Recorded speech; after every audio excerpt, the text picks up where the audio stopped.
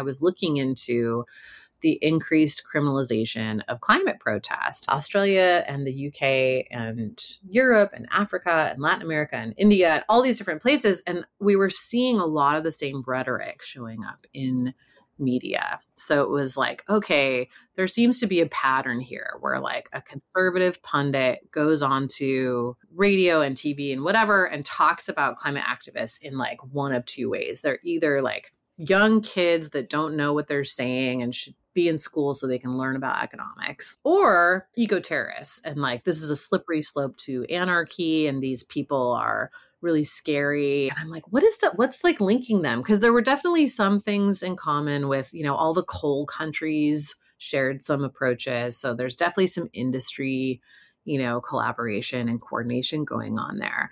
But then I started to look at who is this spokesperson affiliated with? And in every single case, it was a think tank in that country. It was like, okay, so there's all these think tanks. Do they have a relationship? And then sure enough, it was like, oh, they're all part of the Atlas Network. Hello and welcome to Planet Critical, the podcast for a world in crisis. My name is Rachel Donald. I'm a climate corruption journalist and your host. Every week I interview experts who are battling to save our planet. My guests are scientists, politicians, academics, journalists and activists. They explain the complexities of the energy, economic, political and cultural crises we face today, revealing what's really going on and what they think needs to be done. These are the stories of the big picture.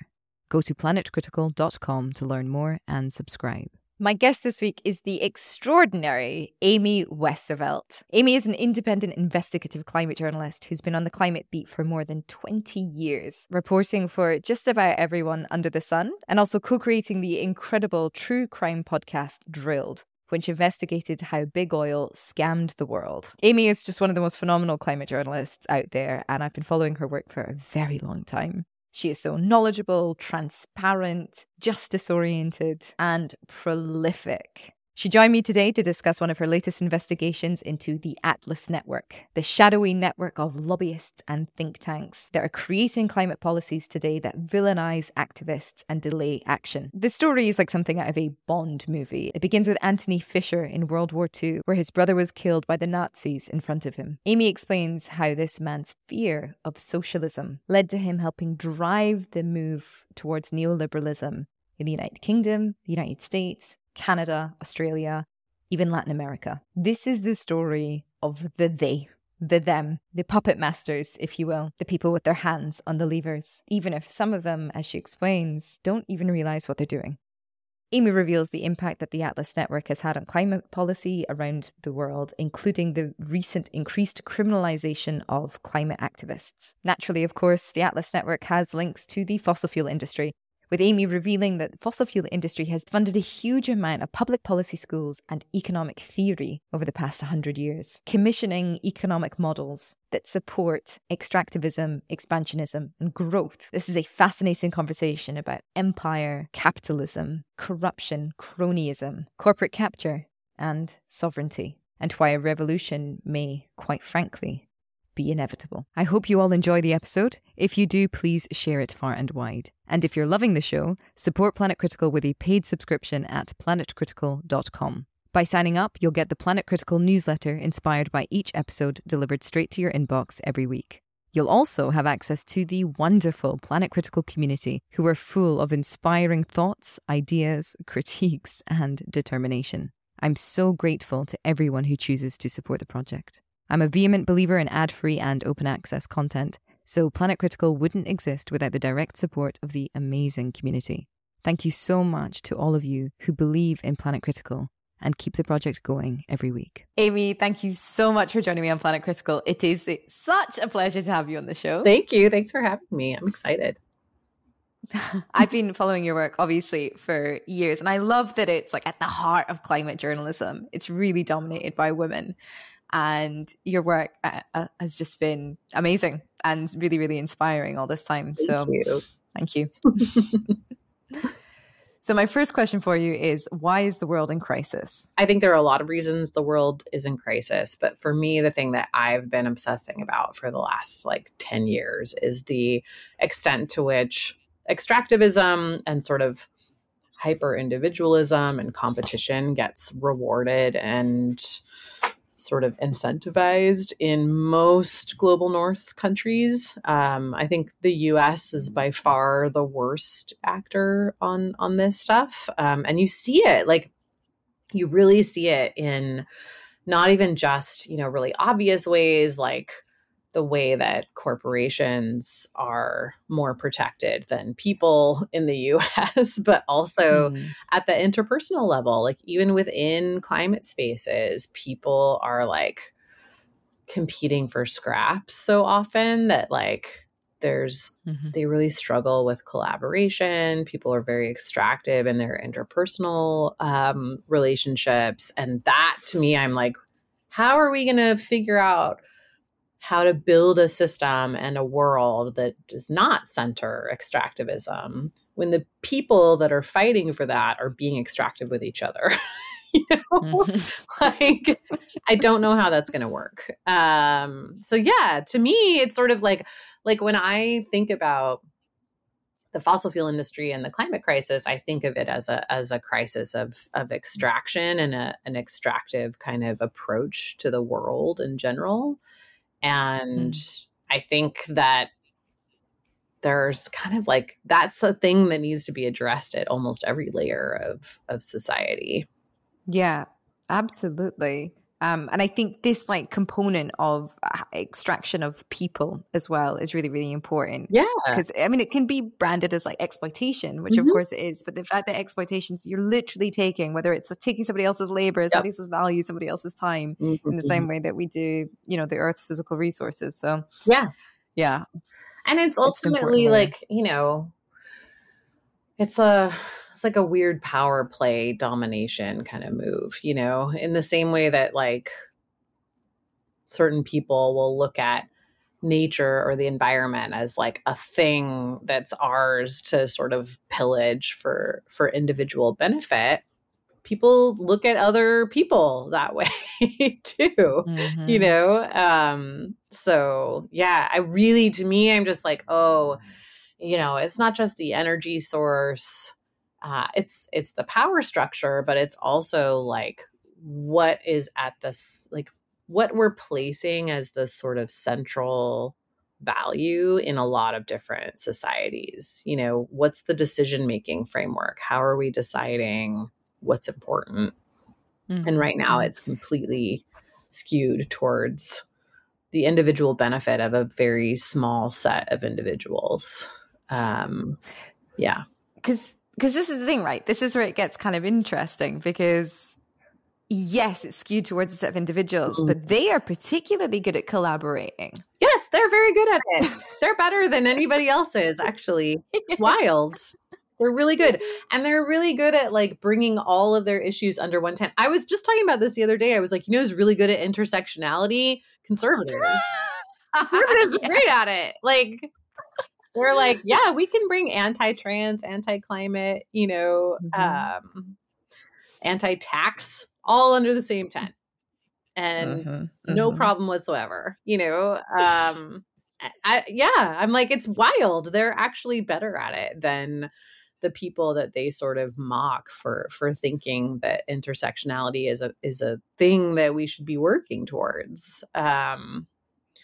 This is like in the climate space in particular, I'm just like, if you don't care about racial justice, gender justice, all of these other forms of social justice, for, all of the sort of obvious moral and ethical reasons, you should care that a lack of those things is a weakness that will be exploited and has been very effectively by your opponents, like over and over and over again.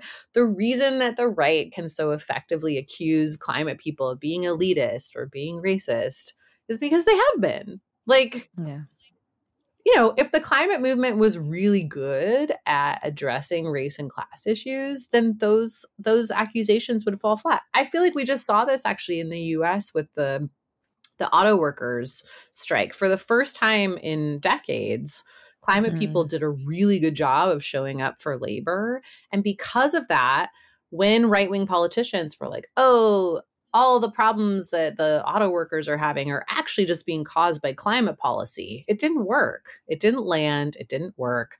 The auto workers themselves like rebuffed it immediately.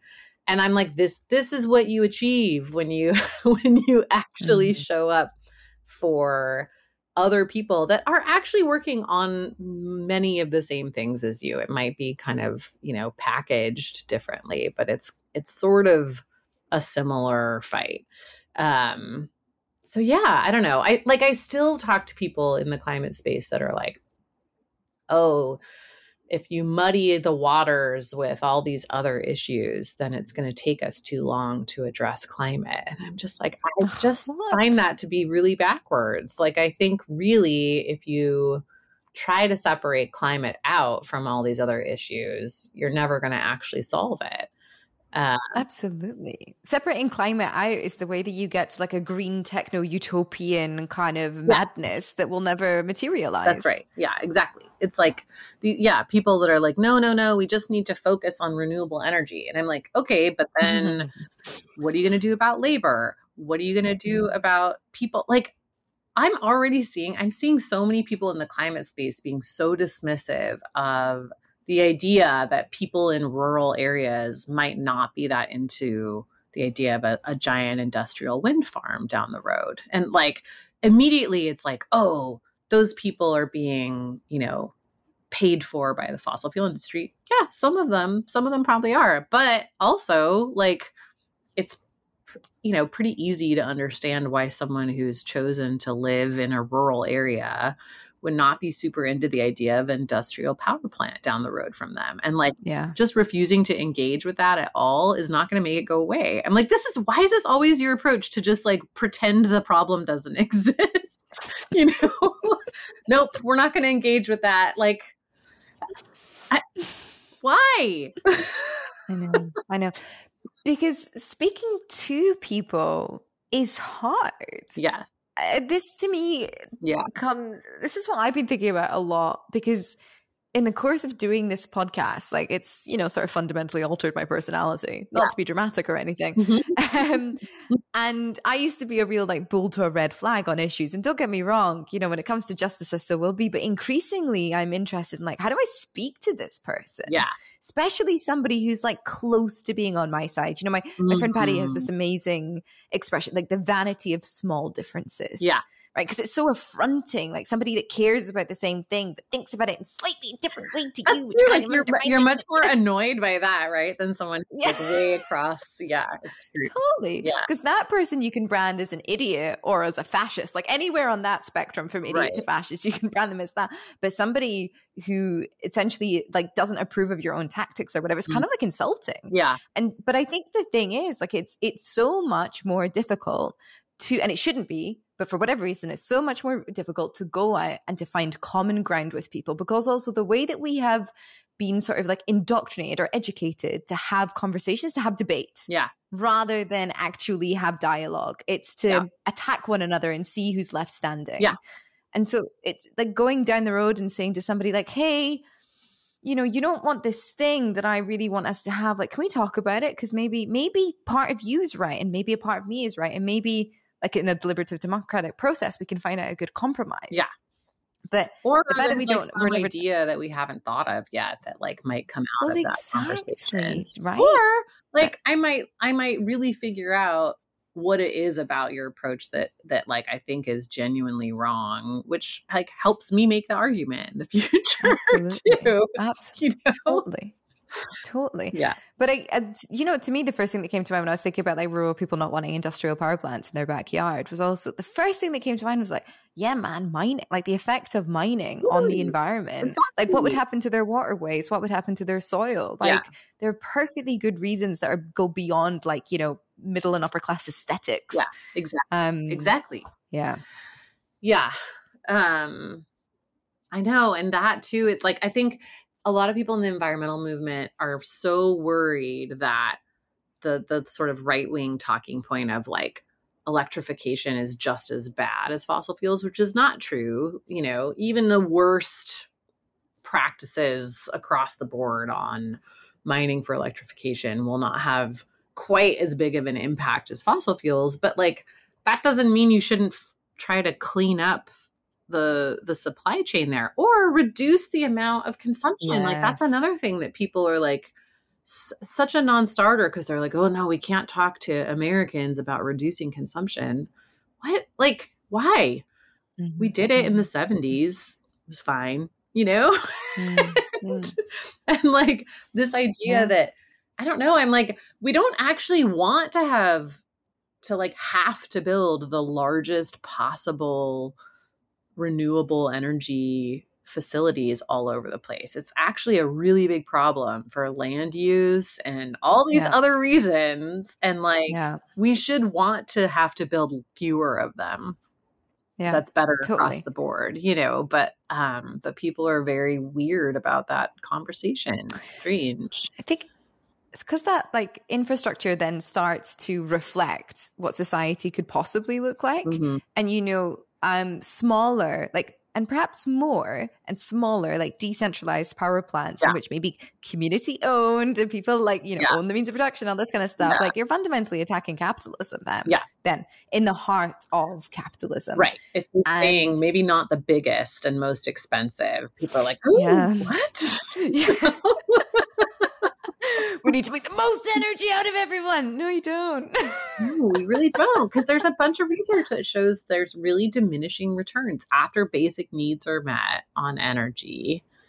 There's really like very little improvement to quality of life for excess I don't know this. consumption. Yeah, it's like, it's actually like there's a bunch of peer-reviewed economic research on this that decouples increased fossil fuel use from increased lifespan and also increased quality of life over time. So like once, I mean, it's similar to all the studies on wealth, right? Like once you achieve a certain level where like you're not stressing out about shelter and food and you know, basic energy needs, then there are diminishing returns on increased wealth. But again, like all of that flies in the face of capitalism, which tells you like more is always better. And, you know, I don't know. I had an interesting conversation with Akshat Rathi recently from Bloomberg, he wrote a book called Climate Capitalism, which I'm like, the title of this book like kind of makes me cringe a little bit. I you know, I'm not going to lie. And he's like, no, I know, like, I don't think that like, you know, capitalism is necessarily the best system either, but I'm worried that like we have a limited amount of time to address this problem. And like, probably we're not going to completely replace all the economic systems in the world in the next 8 years. So like, how do we make capitalism work better for us? Like, how do we rein it in? And like, oh yeah, how do we rein capitalism? No, I'm just like, I don't know. I'm like, all of like everything you're suggesting sounds good, but it ignores the fact that like people like you are not in charge. So like, how do you force a bunch of companies that have been able to kind of do whatever they want and not have anything reined in for a long time? You know, I'm like, I mean, I feel like there's no way to do that without a large amount of regulation. And like, none of the governments that are in power in the country's most polluting and most powerful countries right now are interested in doing that.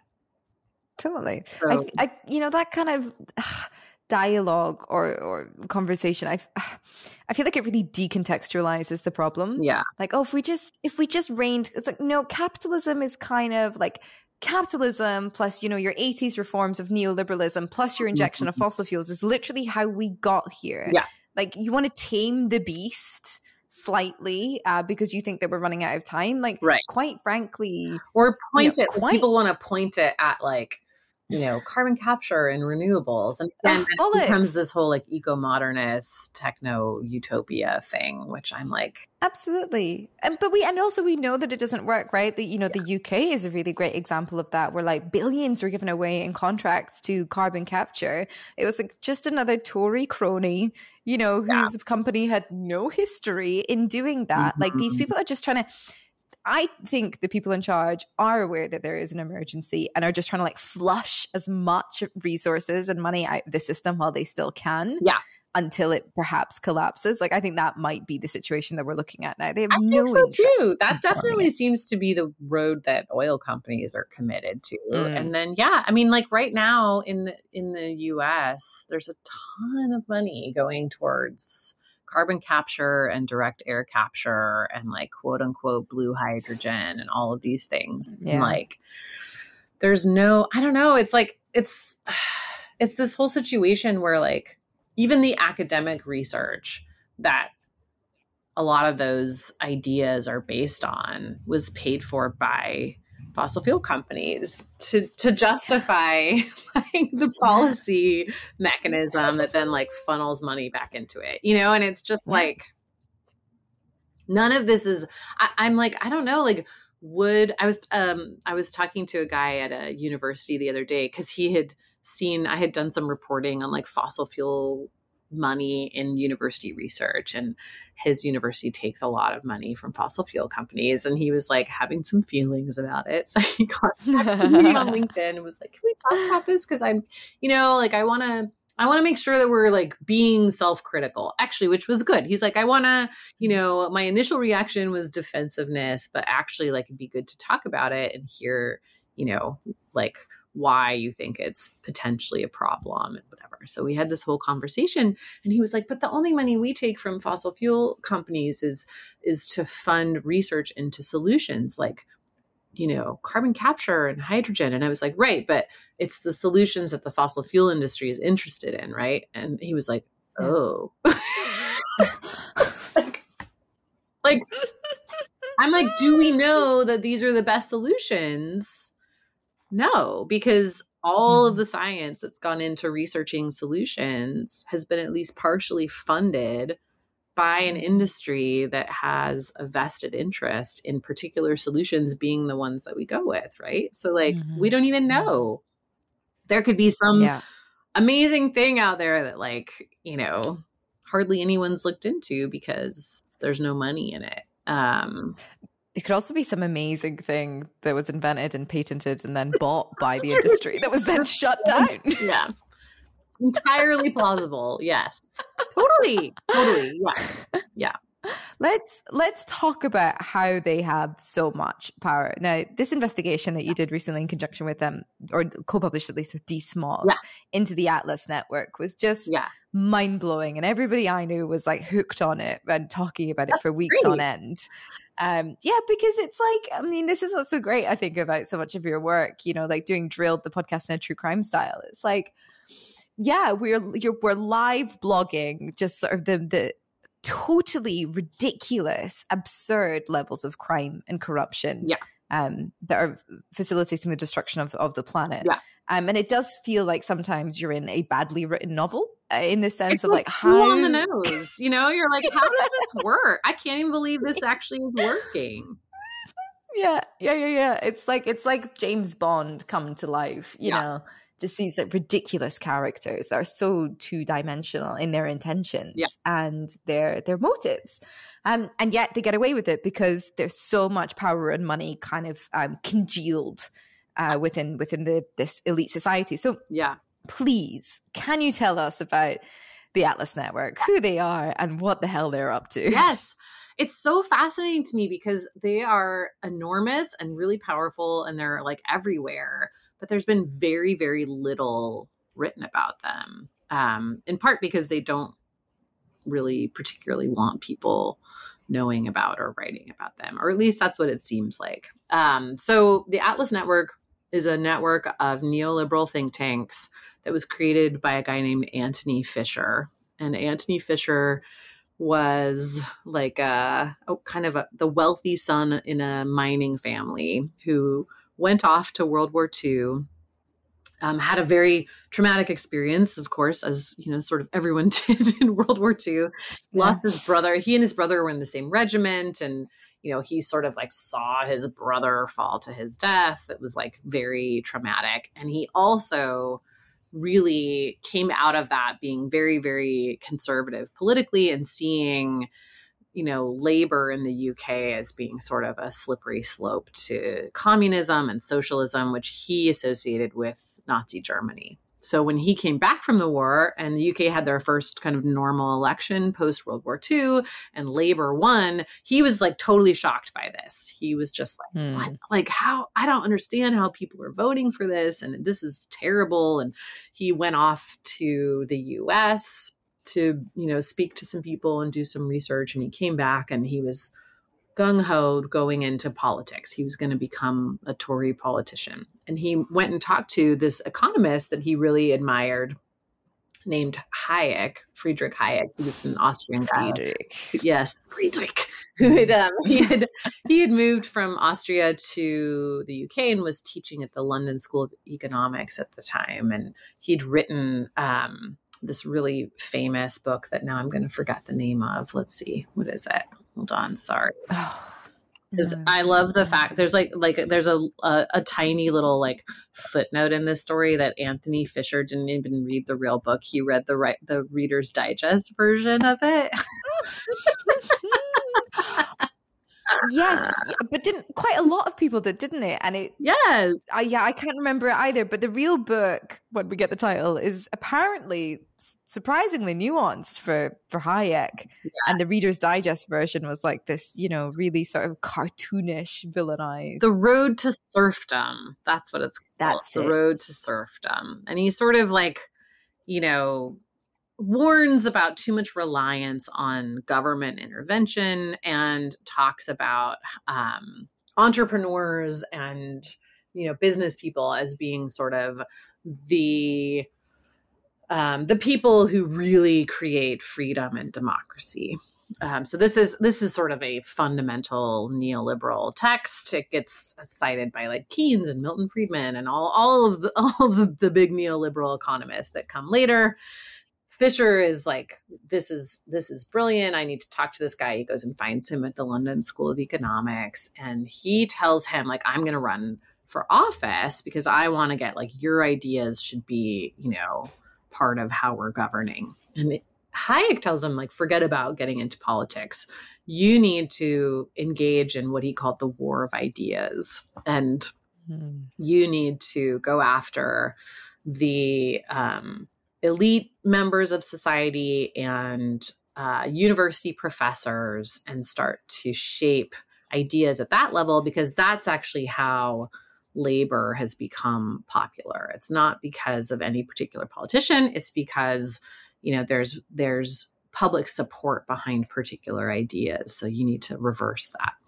So he goes off and he starts a think tank called the Institute for Economic Analysis in the UK, the IEA, which is... we know it well. Yeah, still very active today. And for the first few years, like they are just kind of puttering along, like they're working with different academic researchers to put out white papers, but like really wonky, it's like picking up particular loopholes in tax policy and stuff like that. It's very, very in the weeds. And then he gets introduced to some people at Shell and BP, and he's able to bring in some money to the IEA from Shell and BP. And that's when things really start to take off. So they start to produce more policy papers on kind of like broader economic forces and broader ideas around, government involvement in different industries and taxes and the energy industry in particular and all of this stuff. And again, like he keeps the IEA very hidden, it's sort of like they contract with a university researcher and then the white paper gets published and they kind of get copies made and they distribute it and stuff, but they don't really attach the IEA to it overly much. And they don't talk about their corporate funders at all. So it's all considered to be sort of independent economists writing about these things. And it starts to really gain traction within the UK government. Eventually, Fisher is credited with getting Margaret Thatcher elected and really sort of like bringing Thatcherism to the UK in general.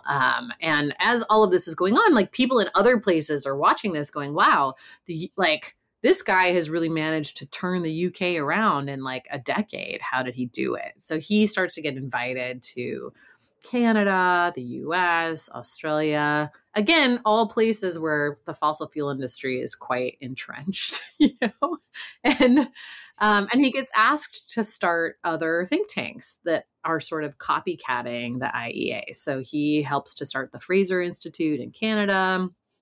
He meets the Kochs very early on in the US, the Koch brothers, Charles and David, who run Koch Industries, which is a big oil and gas refining company. They own quite a bit of the sort of refining and pipeline business in the US, and they're very invested in extractive industry in general. And they are already starting to kind of think about this need to reshape ideas around how the economy works in the US. So he connects with them, starts a couple think tanks in the US as well, starts one in Australia called the Council for Policy Studies. And again, in Australia, same thing. It's like, the Murdochs are involved, Rio Tinto. Naturally. The good guys. All of it's like all the mining and oil and gas. In Canada, it's the tar sands guys. And in the US, it's Exxon. So they're all there, like right from the beginning. Once he's made a few of these copycat think tanks, he thinks, we should really have a network. It should be a network of think tanks so that they can all work together and influence each other and share ideas across the board. And so that we have sort of an easy way to incubate more think tanks. So that's where the Atlas Network comes from. He creates Atlas Network in 1981. And then they immediately go to Latin America, is where like they focus first, because at the time, Latin America was seen as this huge threat to global neoliberalism because there were so many leftists and communists in Latin America, right? So really, Atlas Network is very highly responsible for a big swing to the right throughout Latin America in the 80s and 90s. If you bring it up to today, it was Atlas Network think tanks that got Bolsonaro elected in Brazil as well. So they're very active in that part of the world too. Now they've started to branch out quite a bit into Africa. They have almost 600 think tanks globally. And there's like the, sort of original think tanks that were created by Fisher himself. Those are all still alive and well. And then they opened it up for membership to, like-minded think tanks. So ones that they didn't necessarily have a hand in incubating, but that they, share different values and sort of goals with. So all of the Koch-funded think tanks in the US are there. You've got Policy Exchange in the UK, along with, of course, still the IEA and the Adam Smith Institute. Really, like any neoliberal think tank, I always look to see if they're on the Atlas Network member list, because it's a really high probability that they are. And actually, the whole way that we kind of stumbled upon Atlas Network was that I was looking into the increased criminalization of climate protest. And I was specifically, we were working with reporters in Australia and the UK and Europe and Africa and Latin America and India, all these different places. And we were seeing a lot of the same rhetoric showing up in media. So it was like, okay, there seems to be a pattern here where like a conservative pundit goes on to radio and TV and whatever and talks about climate activists in like one of two ways. They're either like young kids that don't know what they're saying and should be in school so they can learn about economics, like, they're dumb and silly and whatever, or they're entitled rich kids, or a third way, they're eco-terrorists and like this is a slippery slope to anarchy and these people are really scary and we should be thinking about criminalizing them in some way.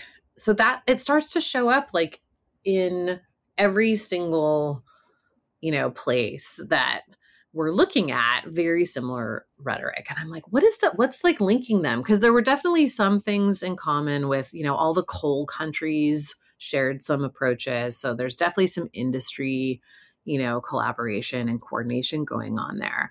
But then I started to look at, okay, who is this spokesperson affiliated with? And in every single case, it was a think tank in that country. It was like, okay, so there's all these think tanks. Do they have a relationship? And then sure enough, it was like, oh, they're all part of the Atlas network. That's really interesting. And Atlas has kind of bragged for quite some time about how much the think tanks in the network collaborate and share ideas. So it's kind of hard for them to be like, no, we're not, Well done, boys. Yeah. The more we started looking at it, the more I was like, oh, wow, like there's a real pattern here where you really see ideas start with one of the think tanks and then sort of like spread really quickly to others, even with like, we were looking into what's called red washing in Canada, where, people will try to partner with an Indigenous organization and basically offer quite a bit of money for them to be sort of a pro fossil fuel spokesperson. And in Canada, that effort was led by the Macdonald Laurier Institute, which is another Atlas think tank. And they had put out all these white papers saying Indigenous protest is a huge problem for Canada. This is like before even the big pipeline protest started there. There was an Indigenous nationwide protest that was pushing for better treaty rights, more equality for First Nations people in general. And at that point, even Macdonald Laurier was like, oh, this is going to be a big problem for extractive industry. Even before there were like people that were protesting mining and pipeline stuff, they were like, this is going to be a problem. Here's how we solve it. First step, try to get as many of the First Nations groups as possible to be on your side. Bring them into the deal, like make them part of the team. And then as soon as you do that, make them your spokespeople so that people can't say that you're against First Nations people. And then they're like, and anybody who doesn't want to get on board, those ones you have to criminalize. They just like lay it out in a white paper. And then they're having all these meetings with, provincial politicians. And pretty soon there are, criminalization laws being passed in Alberta, which is like the big extractive province in Canada, and, being proposed in other places and all this stuff. So at first I was like, oh, I wonder if that's happening anywhere else. And we saw very similar suggestions being made in Australia. So I thought, okay, maybe Macdonald Laurier is like the origin of this strategy and it's populating elsewhere. But then I found the Institute, what is it called? The Institute for like Defense of Liberty. Always in Latin America. And they were like, the guy who runs that one is a really well-known economist, neoliberal economist. The Clintons were a big fan of his as well. And he had been saying this since like 2008, because there were all of these uprisings where Indigenous people were not wanting oil and gas companies to be drilling in their land. And there was a big conflict with police at one point. And so this guy like starts to develop this whole theory out of this. He's like, oh, the reason that they're protesting is because they're poor. And if they had a property title and some kind of like ability to claim some percentage of the revenue from these projects, then they wouldn't be protesting it. And it's so interesting to me because I'm like, oh, wow, it's like this worldview that like cannot comprehend that people might care about something other than money. And in his, like, he kind of criticizes environmentalists for not being able to understand that like some Indigenous people want to be part of the business side and like do want to be, participating in that. But even then it's like, well, they don't want their land just being taken from them and someone else making a bunch of money off of it while they're still poor. Yes, that's true. But does that mean that they think the ideal use of that land is for oil and gas production? No, like those are two totally different conversations. You know? Yeah. And Yeah. like, Yeah. I don't know. I'm just like, you're still not actually giving them a choice. Like the whole basis of the argument is, oh, well, the reason that Indigenous people are protesting is because, they don't have economic freedom. Well, Nonsense. you're not actually giving them economic freedom by cutting them into the deal. You're just not exploiting them quite as much, but that's not the same as giving people choice or giving people economic freedom. Anyway, so yeah, it was like, wow, like all of these little tactics that we could trace through different Atlas Network think tanks. And I was like, wow, this is so interesting. And then I talked to this guy who studies them in Australia, and he was like, well, yeah, the Atlas Network, because I was kind of still like, why do these things exist and why are they so powerful when, these companies have access to global PR firms, they have a ton of influence via lobbying and various other things. Like, why do they need the think tanks? Because the think tanks are all they're kind of clownish, it's like they say really dramatic things, and it's like, no one's surprised to hear that, the conservative think tank is like, we shouldn't have any environmental regulation or whatever it is, And he was like, no, they exist to say like the most extreme viewpoints that the companies don't feel like they can say anymore. So like once the companies stopped pushing climate denial, for example, you see this huge explosion of it in the think tank universe because they kind of are the space to, I don't know, kind of say the stuff that you wouldn't, like your PR firm wouldn't say it because you wouldn't want it to be connected to the company at all, but the companies still want those ideas out there. Yeah. And they want to be like fanning the flames of that. They just can't be like officially connected to it. And it's the like, Overton window, right? Like, totally. Exactly. Yeah. As long as somebody somewhere is still With saying climate Atlas denialism. created, by the way, it's an Atlas guy. Overton is an Atlas think tank guy. No way. Yes, he was with it's the Mackinac Institute. I can't remember his first name, but yeah, he was the director of policy for an Atlas Network think tank, and he's the one that came up with. He's like, oh yeah, like if you just, introduce like these extreme ideas, then you shift what people think of as being moderate and central. Good God. I think to me, the thing that stands out so much in what you're talking about is like this, exactly you said, the illusion of choice and the illusion that the economic system works in any other way. Because when you're talking about this counter argument, this neoliberal argument being like, well, if they had property rights, if they could make money from this land, they would want in. You just have to look at loads of countries in Southeast Asia or Papua New Guinea, for example. 90% of that land is still owned by the tribes. They have the rights to it. They have the deeds. And yet, are those deeds respected? Typically, no. And exactly. The logging industry has a whole playbook. You get a tribe's land, you bribe one of them. You find the one that can be bribed. If they can, you bribe them with a healthy sum of money for him. And you get them to sign, you get a contract drawn up, which typically this person cannot read because it'll be drawn up in a different language. And what they're doing is signing the consensus rights over to that one person. And then that one person signs it. And then all of a sudden you have access to the land. And if they don't get that, typically what they will do is just go in and bulldoze anyway and kill the environmental defenders standing in their way because they're in bed with the government, because the government gets a huge source of revenue from these industries as well. So like this whole, it's just this illusion of like, oh no, we're not like, neoliberalism and capitalism offers everybody like opportunity. No. You are building wealth off of destruction. That's what this economic system was built to do. And suggesting essentially economics to me is just like, it's just magic fairy tales that are like morally bankrupt.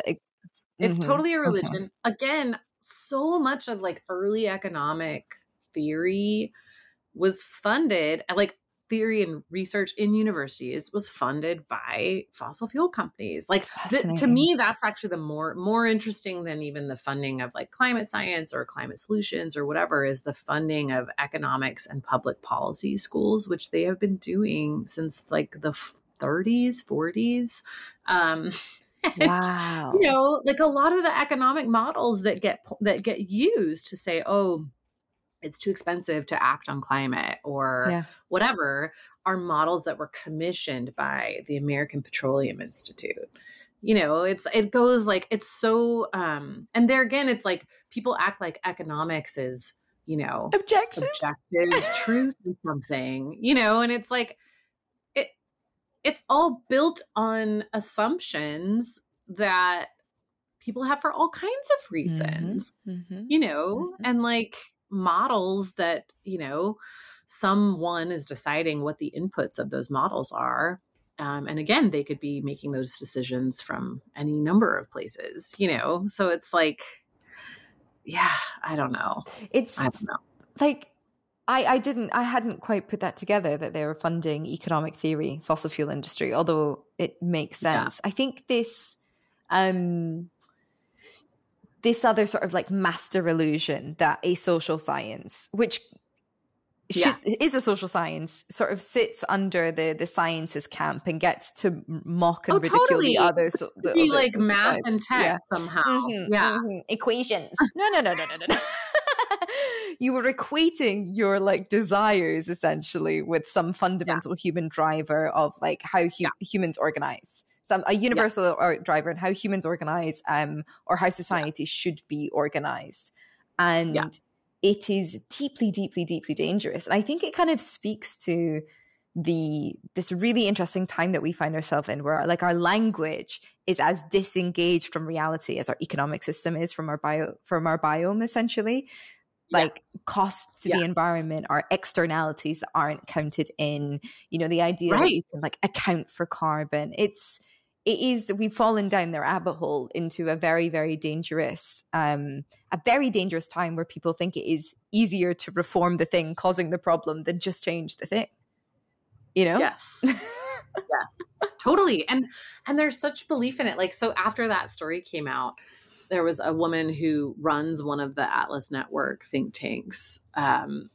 It's called the Center for African Prosperity, and her name is Magabi. And and she got really mad about this story, and she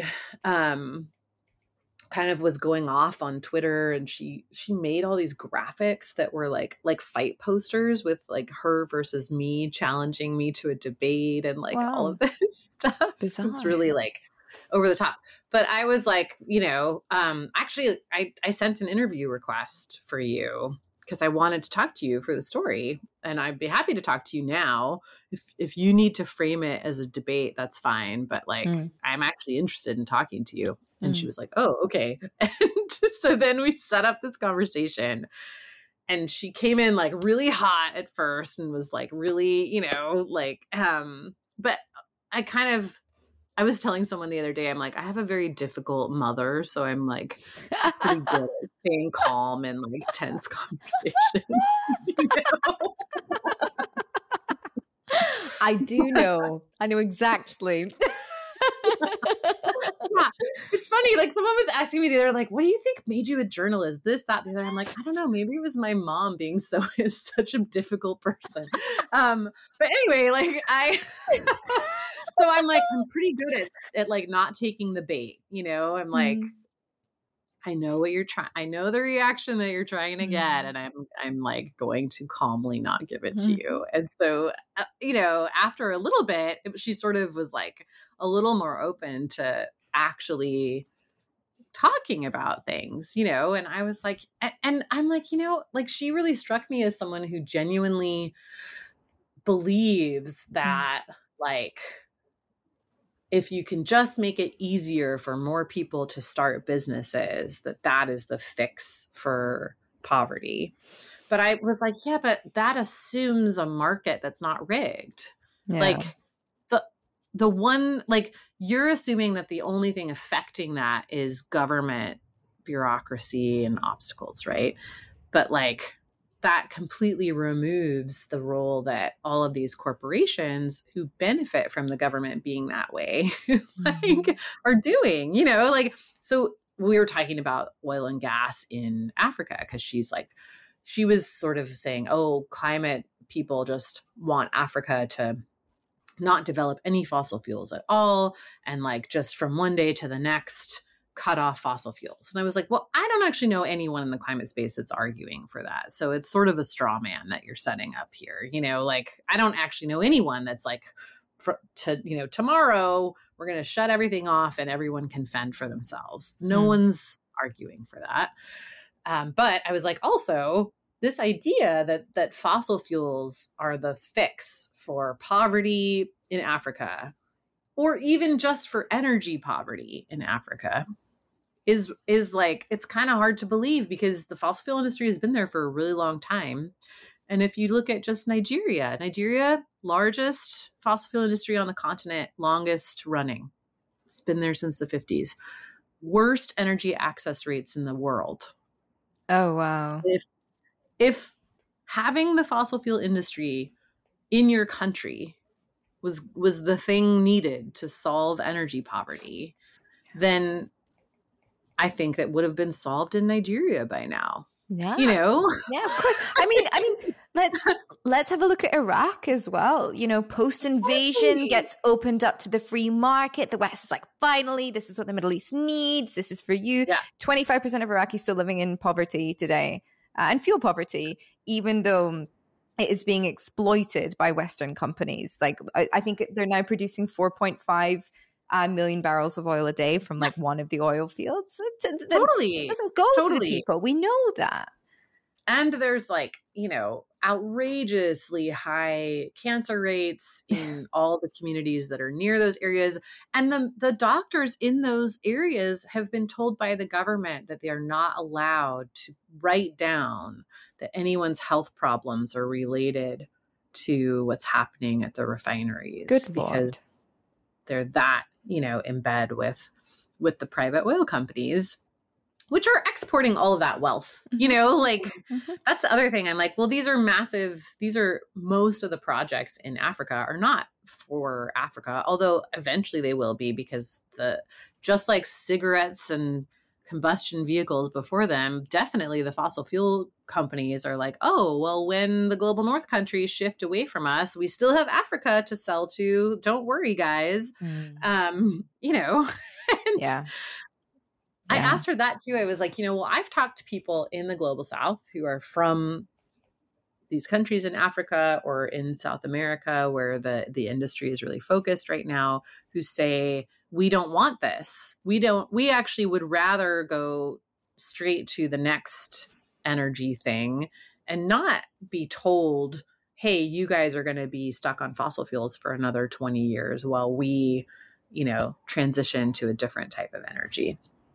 And like, what do you say about that? And in Africa, especially, I'm like, if what you're actually looking for is energy independence and sovereignty, then the best choice in Africa would actually be renewables. If you can sort out, and, I'm like, look, I'm also very realistic about the problems around scale and distribution and transmission, and all of that is very real, needs to be built. Currently, like, impossible for a lot of global south countries to do because of how development financing works. But again, that didn't just happen. Like, and it wasn't governments that set it up that way. It was mostly corporate influence that like pointed development funding towards working really well for fossil fuel projects and not so much for, solar, wind, whatever else. So yeah, I don't know. I was like, well, maybe, I don't know if anything that like we talked about shifted her thinking at all, but it was interesting to hear some of the like belief system that was coming through, and this like real belief in the idea that like markets are the solution to, all of these things, as though markets exist independent of corporate influence, corruption, like all of these other things. I think it just goes to show how the only thing that really trickles down is bullshit. It's true. It's very true. Yes.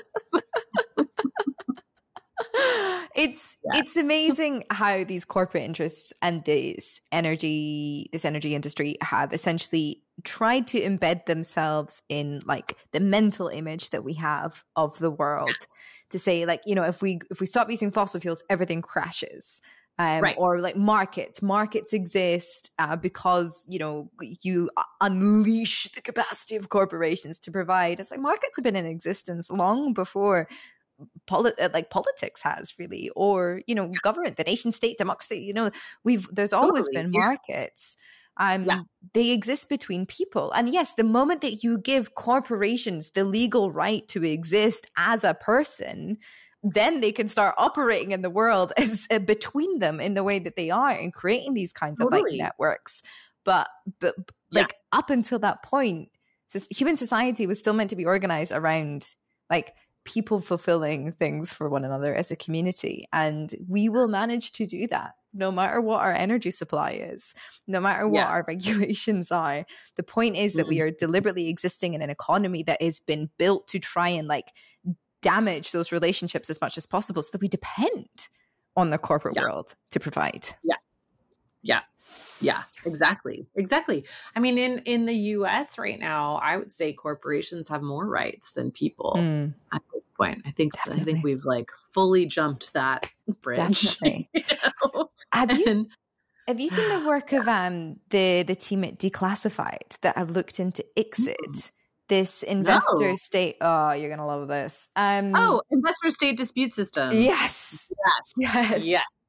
Yes, I actually asked this Atlas Network lady about it, because I was like, okay, what do you think about this? Because this seems like it would be very anti-democracy, you know, like you're supposedly pro everyone, you know, having rights and sovereignty and all this stuff. Like this, to me, this is like the biggest looming issue for any kind of climate action. Yeah. And you're starting to see more people talking about it, but like, I haven't seen anyone propose a solution to it. You know, it's like countries can get out of these treaties, but even when they do that, you're still beholden to the arbitration clause for like 10 years. And then also you might suffer in that the world, because it's an arm of like, you know, the World Bank, maybe they just won't give you funding for something else, or, you know, or just the threat of it. Like, you know, it costs millions of dollars to deal with an arbitration claim or an investor state dispute claim. Even if you win, you still have to spend all of that time and money dealing with it, you know? So just the threat of it. And then, you know, they find in favor of the corporation. I think it's like 70-80% of the time, it's very, very heavily weighted towards the corporations. So if like governments look at that, you know, and they're trying to like weigh the liabilities, it's sort of like, well, it's not worth, you know, taking the risk in a lot of cases. Of course. But this is the thing. What do we do? You know, when you've got this that exists to ensure that governments can sue nations, if, for example, you know, we swing to the left and you get a kind of political group in, and they want to make changes and they want to enact some climate policy, which is their sovereign right, then they can get sued by corporations that are going to lose access to profits that they were previously, you know, forecasted. You've got that. You've got this Atlas network that is, you know, 600 plus lobbyist think tanks that are embedded in governments around the world that are doing this incredibly coordinated attack on civil society and on politics itself. And to combat this, you know, you've got essentially like fairly decentralized activist networks around the world. You've got some think tanks, some lobbies, some good politicians, whatever. But like, how can we go up against this very well-oiled machine that keeps it going? I think this is when I think about the next 10 years and the kind of thing that needs to be done. Like, I mean, say we were to, I don't know, in the UK, say the Greens got in, revoked all of the new licenses for oil and gas, and started shutting down the fossil fuel industry. They'd immediately get sued. That's what happened in the US. Biden finally canceled Keystone. The company that owns the Keystone Pipeline has filed a $10 billion claim against the US. And like, if you're the US, $10 billion is not great, but you can deal with it. If you're Mozambique, Yeah. you're fucked. Yeah. And they have like Yeah. 30 different, ways that could possibly happen in Mozambique right now. So like you talk to activists there and they're like, well, our government is too scared. Even if our government was like in favor of doing this, which at this point they're so captured by, Total and whoever else that they're not. But even if they were, then the next thing would be that they're so worried about how much it would cost them to cancel the permits for, this, that, and the other, or to just pass a law that requires that, say, companies, disclose the emissions related to their, that kind of stuff. It's like even that they could be subject to a complaint, and it could be a complaint that bankrupts the country. Yep. Yeah, it's madness. It's total madness. That's the place where I feel like, there's increasingly, I think, more social scientists are sort of like, it's going to take like revolution. It's going to take like, millions of people being like, fuck this. We're just we're getting rid of this system. I don't care what your fucking treaty says. It's gone. Yeah. Well, yeah. Totally. Like, because you're dealing with companies that are more powerful than any one government. This is like have you read the book Private Empire by Steve Call? I haven't. I feel like it's such a good title because that's what these companies are. They're all little empires, that have they like ExxonMobil, for example, has a huge amount of power in the US, Canada, Australia, the UK. Like it's like they don't just have lobbyists in their home country. They're like controlling policy in multiple countries at the same time. And then they have this whole weird, like pseudo legal system where they can sue companies for lost profits. And those arguments get heard before a secret tribunal it sounds ridiculous. Like, again, like, so it's like, this would not work for a movie script, but this is really happening. It's a secret tribunal with 3 judges who are not actually judges. They're just corporate lawyers. One of them is they don't even have to be lawyers. They don't have to be trained legally. Yeah, that's right. They just have to like kind of be aware of the arbitration system. One of them is selected by the company for fairness. Like, this is outrageous. In Ecuador, Chevron lost a case, very famous case there, right? It was like Texaco spilled all this oil in the Amazon. Chevron inherited this lawsuit when they acquired Texaco. They all argued to get it moved to Ecuador because at the time, Texaco and then Chevron had quite a bit of control over the government and the legal system in Ecuador. Then the government changed and they lost that control. And all of a sudden they were not so happy about having to go through the courts in Ecuador. They lost the case. They appealed up, it went all the way to the Supreme Court in Ecuador, and they said, no, we're upholding this judgment. You owe the plaintiffs this much money. Before that even happened, they had already filed a RICO suit against the attorneys in the U.S., accusing them of, bribing judges and basically coordinating against Chevron, which of course, like I'm sure both sides were trying to bribe everybody, Actually, like one of the witnesses admitted at one point that Chevron had paid him, but like that didn't seem to matter. At the same time, they filed an investor-state dispute. So ultimately, even though they still have this judgment against them, it can't be collected in the U.S. because of the racketeering charge against the lawyers there. So, they've got the U.S. is out. That's great. Then they won their investor state dispute claim against Ecuador. So right today, the government of Ecuador owes Chevron $2 billion for allowing its courts to rule against Chevron.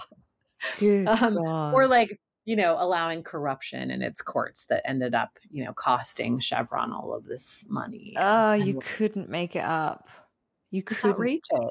Rigged. They haven't paid it yet. And there's a whole thing, like a lot of activists are trying to lean on them to like refuse to pay it and, whatever. But it's wild. It's totally wild that like, and it's completely robbing countries of their sovereignty entirely, No, the only entities that have sovereignty are corporations now.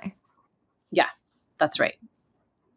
Yeah. Even more so than individuals. Like, I think, yeah, they do. They have sovereignty and really in a way that no one else does. Yeah.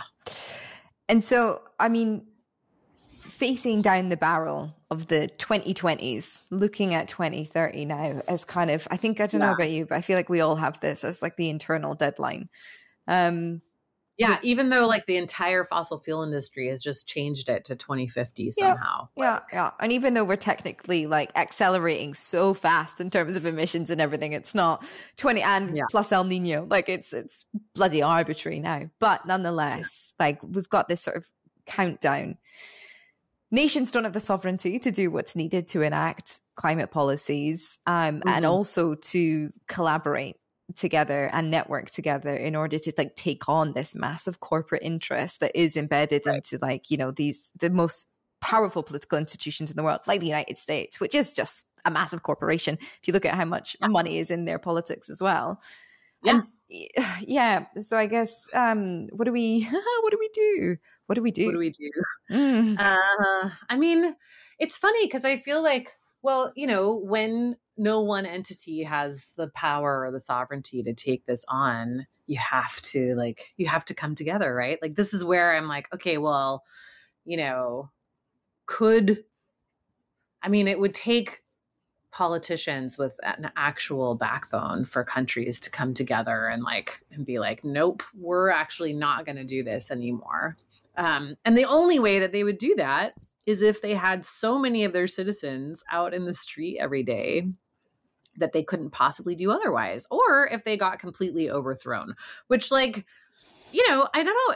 I think that like people, I know Americans at least like really have this idea that sort of, oh, it would never happen in the US that like, we couldn't have elections working anymore or things like that. You got pretty close. It's like, yeah, it could definitely happen, and or people even think about things that happened like in their parents' lifetime and can't imagine it happening today. But I'm like, yeah, I mean, we had like a long period of stability in a lot of places, and like that, those days are over, and like there are lots of different things that could happen. And I mean, historically, one thing that tends to happen when citizens feel like their governments are not working on their behalf and like corporations and governments have gotten out of control with power and are not working towards the common good, is that people get to a point where they're just not having it anymore. And I kind of think that's what it's going to take, because all of these systems are so entrenched that the idea of using the existing systems to deal with this problem, I just don't know how that could happen. Like, I don't know how, unlike the judiciary, kind of like there's some lawsuits that are causing some trouble for folks. But at a certain point, you run up against judges that are in the pocket of course. corporations too, or you run up against politicians that decide that they're going to help the corporations around what the judiciary has decided, So I don't know. I'm like, if there's so much corporate capture, then I think the only thing that's ever actually worked against it sounds so hippie. I am from California. I can't help it.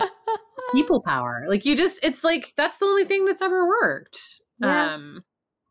Is, as individuals, we don't have a lot of power, but as a collective, especially if it's, quite a large collective, then, and this is, again, brings us back to what we were talking about at the beginning. This is why it's so important for climate people to understand that they're part of the struggle for democracy and the struggle for civil rights. And you know what I mean? It's like, If you think that you're going to get millions of people out in the streets for batteries, no.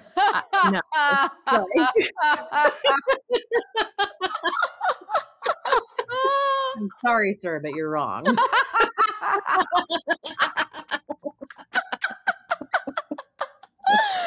Oh, Amy, do you know, I think that's for. Let's given you can. It's been a dark episode. I think we should end on a laugh. So, thank you very, very much. That was excellent. Thank you. My final question for you is: who would you like to platform? I would say Mary Anais Hegler. I don't know if you've had her on before. No, I haven't. She's my work wife and she's amazing. And like, I always come away from conversations with her thinking about things slightly differently. So like, she's always really good for a perspective shift. Amazing. And she's funny. She's like someone that can laugh about climate change in a way that's quite nice. I mean, if you can't laugh. Yeah. Exactly. Yeah. Amy, thank you so much for your time today. This was lovely.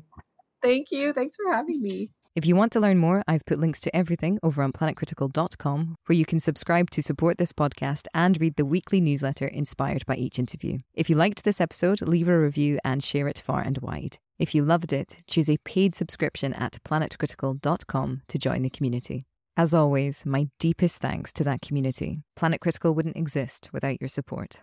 Thank you everyone for listening and for coming on this journey together.